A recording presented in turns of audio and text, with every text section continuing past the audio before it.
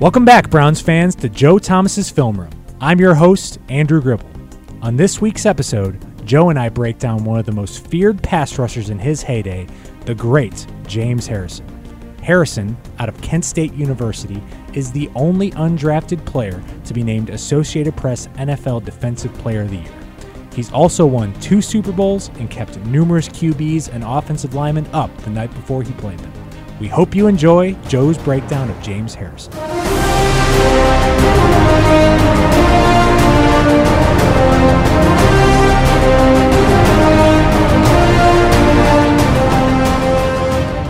All right, Joe, this is where it all began for you, the first game of your long career, the first beginning of your very long snap streak, and you're going up against James Harrison.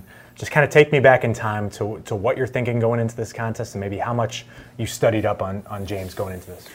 It's interesting reflecting back on this game because going into this game, I was a rookie, obviously never had any NFL game film out there. James Harrison was kind of right at the beginning of his long and storied potential Hall of Fame career.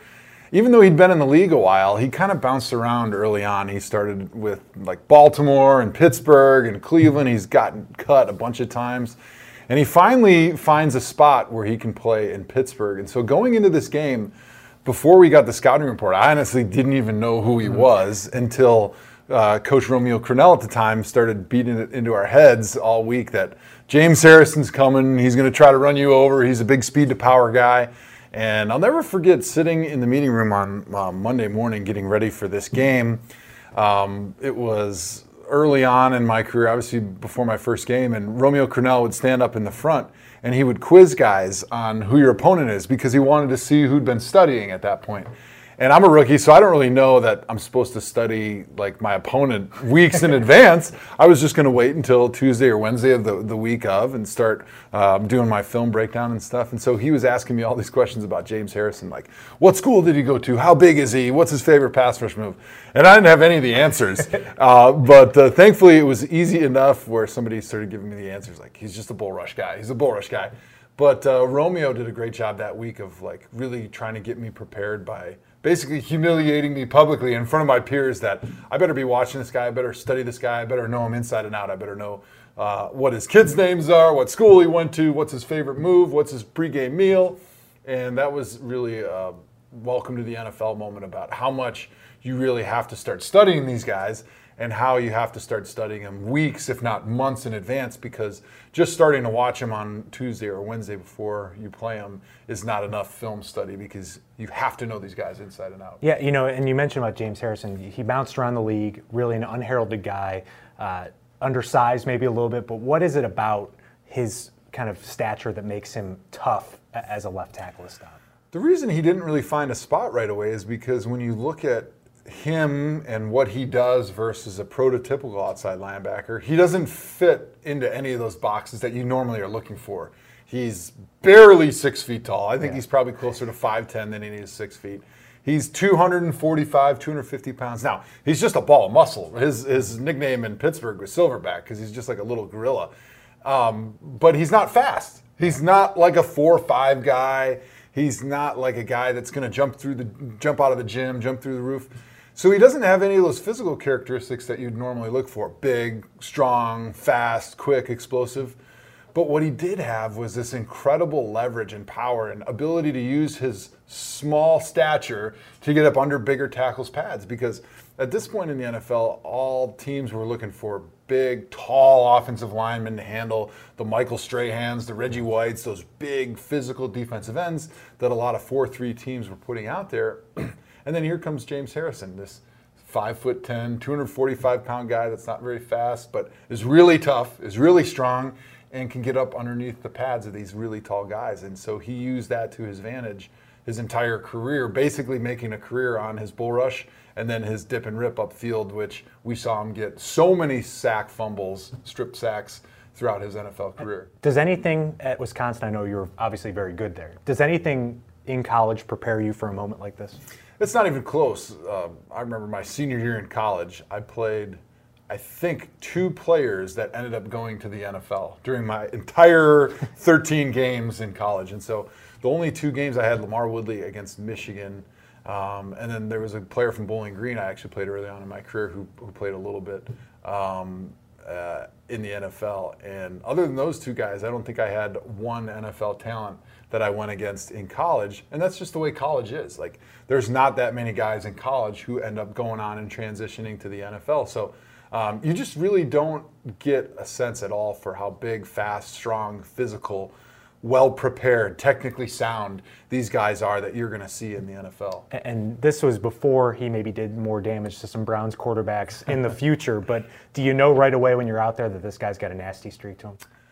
It's hard to tell early on in this game and in my career, because when you're a rookie, you have so many things going on in your head that you're just swimming and trying to remember the play and trying to remember the adjustments and trying to remember your technique and your footwork.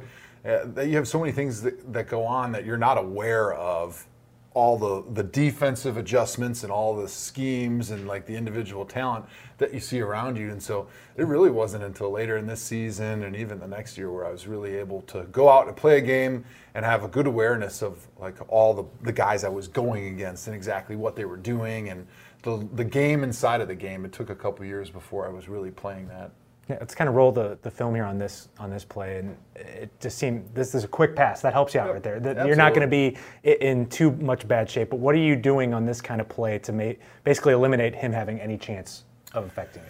So this being one of the first plays of the game, a lot of times offensive coordinators, they'll want to get an easy completion, they'll call it. They want to get the chains moving, get the offense in a little bit of a rhythm, put you into 2nd and 5 potentially, give the quarterback and the receiver a chance to build a little bit of confidence early on so they can complete a pass. So this play, coincidentally enough, you've got Kellen split out, so it's 21 personnel, so 2 backs and a tight end and 2 receivers. But you split out Kellen, and then you take your fullback and you motion him out so he's outside of the tackle box.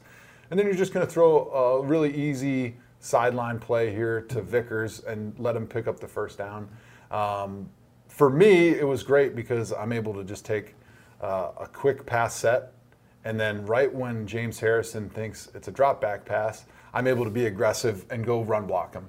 And so it gives you an opportunity to throw the ball without just setting back and letting the defensive end tee off on you. Now, when he go back to that clip there where he at the end tries to make that spin move into the pocket, and it doesn't matter if the ball's already out by then. Does that clue you into maybe what he's going to do later in the game in situations where you're going to need to hold your block a little longer? Yeah, so every play that you go and you perform is like one thing that's going into the computer in your brain. Like, all right, so this is how he reacted when I took this set and we did this play and the quarterback dropped to 3 yards. And when I did that 3-step short set on him, I jump set him. Now he was going to try to spin back inside late because he saw the depth of the quarterback. He knew that running around me wasn't going to get him to the quarterback. So now next time I got to start thinking when I'm about right there, all of a sudden in my head I need to start thinking, okay, he's about to spin back. So that when it happens, you're able to react a split second quicker, and then your feet are in better position and he's not going to be able to get off you. Looking at you now, looking at you then, you're clearly much bigger in this film. I mean, is he a matchup problem more for smaller offensive tackles, or where does he present the most problems matchup-wise? Yeah, so the guys that always struggled the most with James were really tall guys that didn't bend well. Yeah. And I remember playing a game against some of the better big, tall tackles in the NFL, and they would struggle against him because they had a hard time bending their knees and their hips and their ankles to get down to his level, because he was able to do this rip up the field where he would get his body so low that he could get under your pads and actually lift you up because of how strong he was. So the guys that always seemed to handle James pretty well were the guys that could handle his bull rush, but then also guys that were flexible enough to bend down and be on his level. So this play is a good one to look at because it gives you a good idea of what James Harrison really made his living on right here. For us, this play is just a 3-step drop. It's a quick protection. So you can see all the linemen kind of taking more aggressive pass protection, trying to build a wall in front of the quarterback that's firm, that allows him to have his feet clean so he can drop back 3 steps, put his foot in the ground and throw it. And if anything, the offensive line is going to let their guys rush up the field, up and away from the quarterback. And you can see right here, though, James is going to do his dip and he's going to rip. And right here towards the top, he's going to try to get that left arm up underneath and behind your shoulder pads so that he can actually almost use your body to pull himself through, and then he's going to use his leverage, which is a nice way to say his shortness, his short of statureness, to turn that corner and to be able to come back downhill onto the quarterback. So you could see here, if once again the quarterback hangs onto the ball much longer, he's going to have James Harrison hitting him in the back of the helmet, which I imagine probably is not going to feel very good, because James is a little bit strong and a little bit tough and a little bit nasty, and that's not going to feel good hitting you in the back of the head. But this is what James made his living on for 12 plus years in the NFL, where he would just dip and rip up the field, especially when it was a drop back pass. He was able to turn that corner, come downhill, and it's something that we see Myles Garrett doing a lot. Myles is really good. He's one of those guys that can really get low, get up underneath an offensive lineman's pads, and work up the field with that really low rip move. Now go back to where you guys were. You guys were at the shadow of your own goalpost there on the 5-yard line. He gets you into the end zone. Maybe you're not seeing where the quarterback is at that time. You have the chance of a potential safety or a potential holding in the end zone, which is 2 points for the other team. How does that change your approach when you're blocking a guy and knowing that you're in some real trouble there? Yeah, so the most important thing for an offensive lineman is to know where the quarterback is supposed to be. That's why there's so much trust that has to take place between the quarterback and his offensive line. Because if this play is a 3-step drop, I know that the quarterback is going to be roughly 4.5 to 5 yards from where the ball is snapped. Now, if that quarterback's at 7 yards, I'm blocking for 4.5 or 5.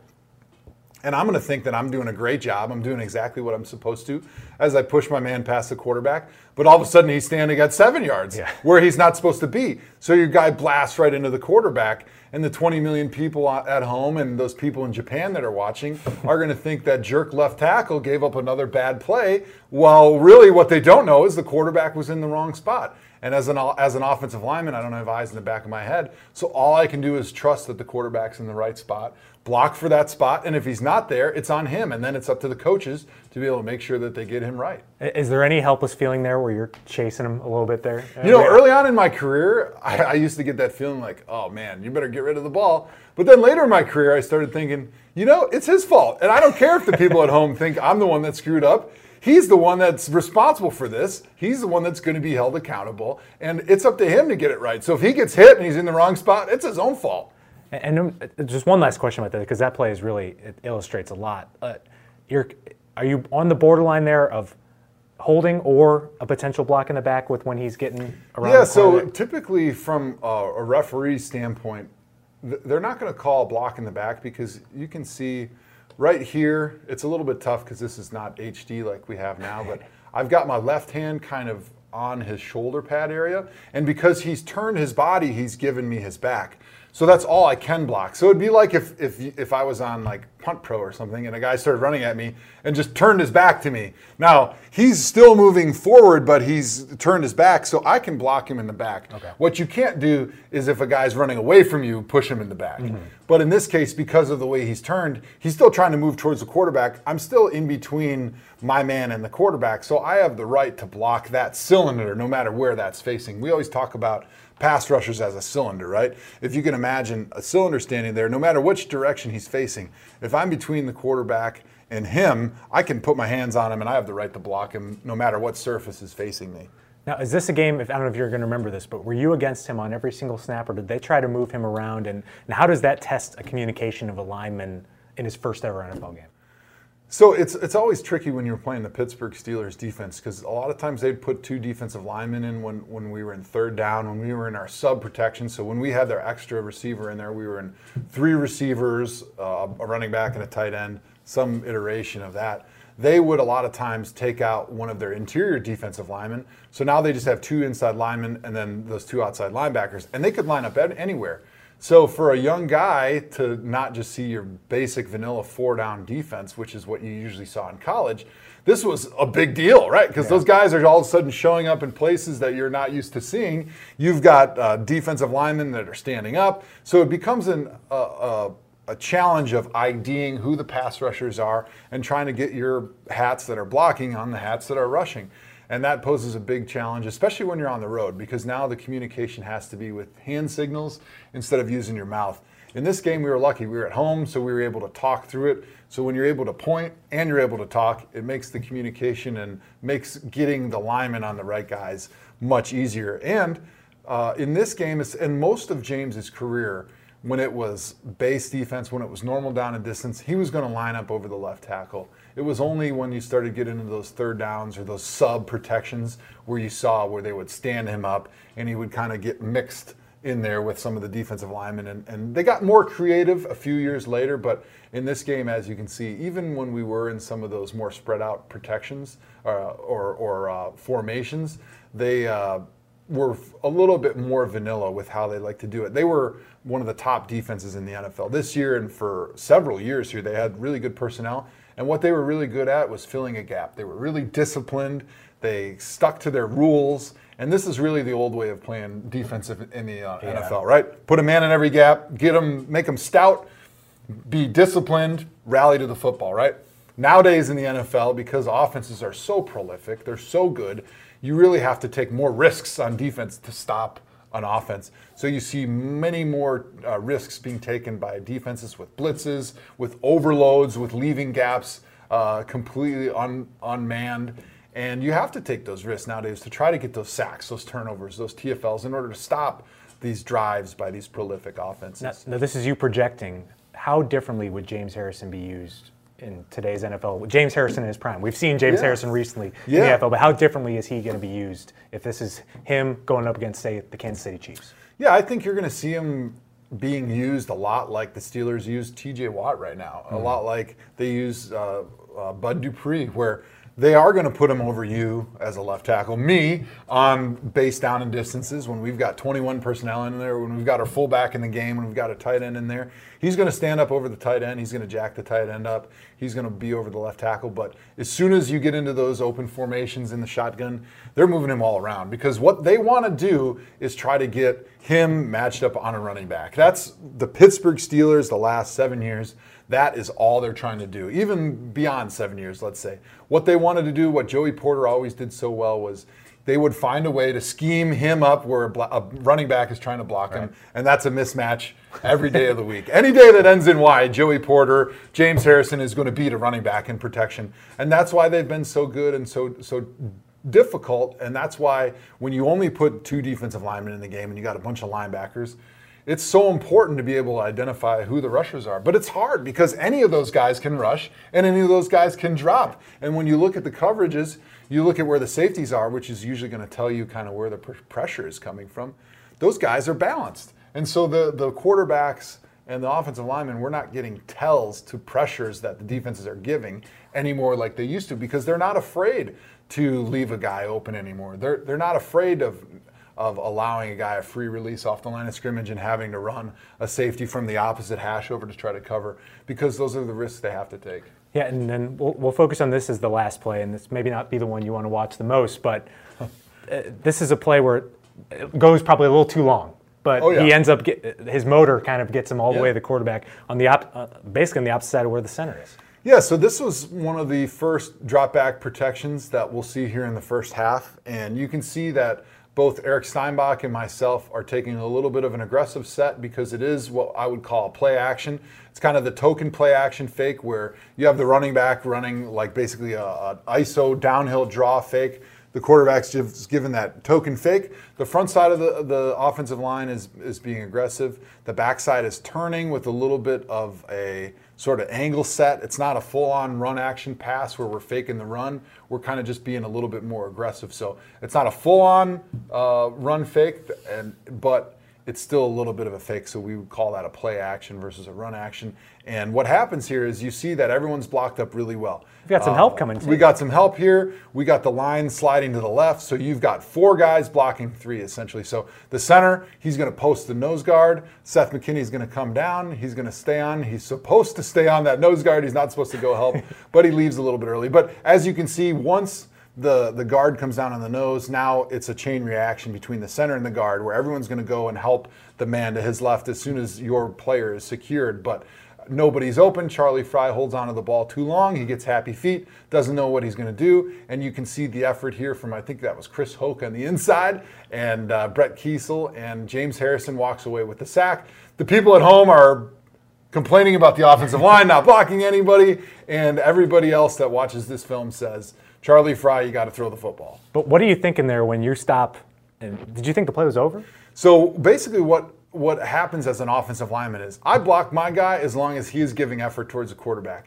As soon as he kind of turns and runs down the field, we're assuming the ball has been thrown. So now we need to hustle down the field to get ready for the next play, to chase the ball in case there's a fumble, to see if you can get a block for whoever the ball carrier is. So at this point, I've got him stopped. Eric Steinbach comes over to help. James now is in Eric's gap. So now Eric is responsible for him. And you can see James kind of stops for a second. And Eric, in his head, the clock goes off, so he says, okay, this play is over. And he kind of quits just a little bit before he should. And you can see Charlie Frye starts getting wrapped up, and James Harrison comes in and finishes him off with a suplex, tomahawk slam. And I think Charlie Frye's ribs got smashed in this play. I mean, when you look at in the moment and then in the film room afterward, are you feeling bad about that, or is that something where you're like, that wasn't on me, that was just that guy making a great play and that play went too long? Yeah, I mean, you can't even really say the defense made a great play. I mean, Andrew Gribble out there at defensive end is going to get a sack when the quarterback hangs onto the ball this long. But it's one of those classic moments in offensive line play where the coach says, hey, you got to block as long as the quarterback has the ball. It doesn't matter if they have it 15, 20 seconds. It's your job to keep blocking. So he would say, good job blocking him early, but you got to keep blocking a little bit longer, and you move on. And when you see him put a hit like that on a quarterback, is that, first off, that hit might be penalized in this modern NFL? That's a great point. That's actually a penalty today. But is that kind of the mindset that Harrison brought, where if he has a clear shot at the quarterback, that guy's going to pay? Yeah, you can tell this is easily a 15-yard penalty in today's NFL. This wouldn't even be a question, right? Yeah. Because he's going to tackle. He secures him. Now he lifts him off his feet and drives his shoulder and puts all of his weight on Charlie Frye's liver. And you can tell that one hurt. But in that case, from my perspective, when I got old and surly, I would think, that's what you deserve. You got to throw the football or you're going to get hit like that. Now, you mentioned, I think you brought up a Myles Garrett comparison earlier with James Harrison, but clearly different measurables with both those guys. Who in the NFL right now is the closest to James Harrison in his prime? It's a good question because he kind of broke the mold for that position. Like we mentioned, it took him a long time to break into the league because nobody believed that's a player that's under 6 feet tall, that's not super fast, that's not super quick, and doesn't have a lot of pass rush moves, could survive as an outside linebacker, especially in a scheme like this where they ask their outside linebackers to drop into coverage, to cover tight ends, to do all those things that an outside linebacker would have to in pass coverage besides just rushing the quarterback. So I'm trying to think in today's NFL, I don't even think we've seen anybody during James Harrison's career or since that is anywhere near him. I mean, we've seen Elvis Dumervil was probably the closest guy to who James was as far as being a slower guy that's shorter, that's really strong, but extremely effective, tons of sacks, tons of ability to get to the quarterback. I would say those two guys are probably the most similar that the NFL's ever seen. I'll bring up one premature, obviously, because it's very early in his career. But with Cleveland Browns, maybe there's a guy here in Jannard Avery. Is there any parallels maybe between those two guys? I could see some definite parallels. I think Jannard actually is probably a better athlete than both of those guys. He runs pretty well. He's got some good quickness, some good pass rush moves. And we hope, as Browns fans, that he's going to continue to develop into that great pass rusher like James Harrison was, like Elvis Dumervil was. And because can you imagine him and Myles Garrett out there in like 3 or 4 years just terrorizing quarterbacks? And this was your first matchup with Harrison. Who got the better end of more of these? Yeah, honestly, the game was such a blur. It was crazy because how quickly we got down and then how we benched our quarterback at halftime. I think we gave up 6 sacks. We lost by a bunch. And as a rookie, just trying to keep your head above water, I think overall the reviews were pretty good, generally speaking, from what I can remember. I felt that there was probably, if I can remember clearly, 3 or 4 plays that I wish I could have back. But for a rookie to only have a handful of mistakes that you wish you could do better on, I think overall it was probably a good success based on where the expectations were. Down the line, though, did he ever get the best of you? Oh, yeah. I mean, there was definitely plays. And the hard part about being an offensive lineman is you're expected to be perfect 100% of the time. So in order for me to feel good about the game, I had to go out and play 65 out of 65 perfect plays. If I had one bad play, if I had two bad plays, I would sulk about it and I would have a hard time thinking about it for several days. I wouldn't sleep, Whereas if you're a defensive lineman and you go out and you play 67 snaps and 65 of them you end up on your back, but you have 2 sacks, you're probably going to be the AFC North Player of the Week because you had 2 sacks in the game. So it's just a total different animal when you're playing offensive line versus defensive line. Thanks for joining us on this week's episode of Joe Thomas's Film Room. If you miss any of our episodes, you can find them at clevelandbrowns.com or wherever you get your podcasts. Tune in next week as Joe dissects the Bears' Khalil Mack. For Joe Thomas, I'm Andrew Gribble. Thanks for listening.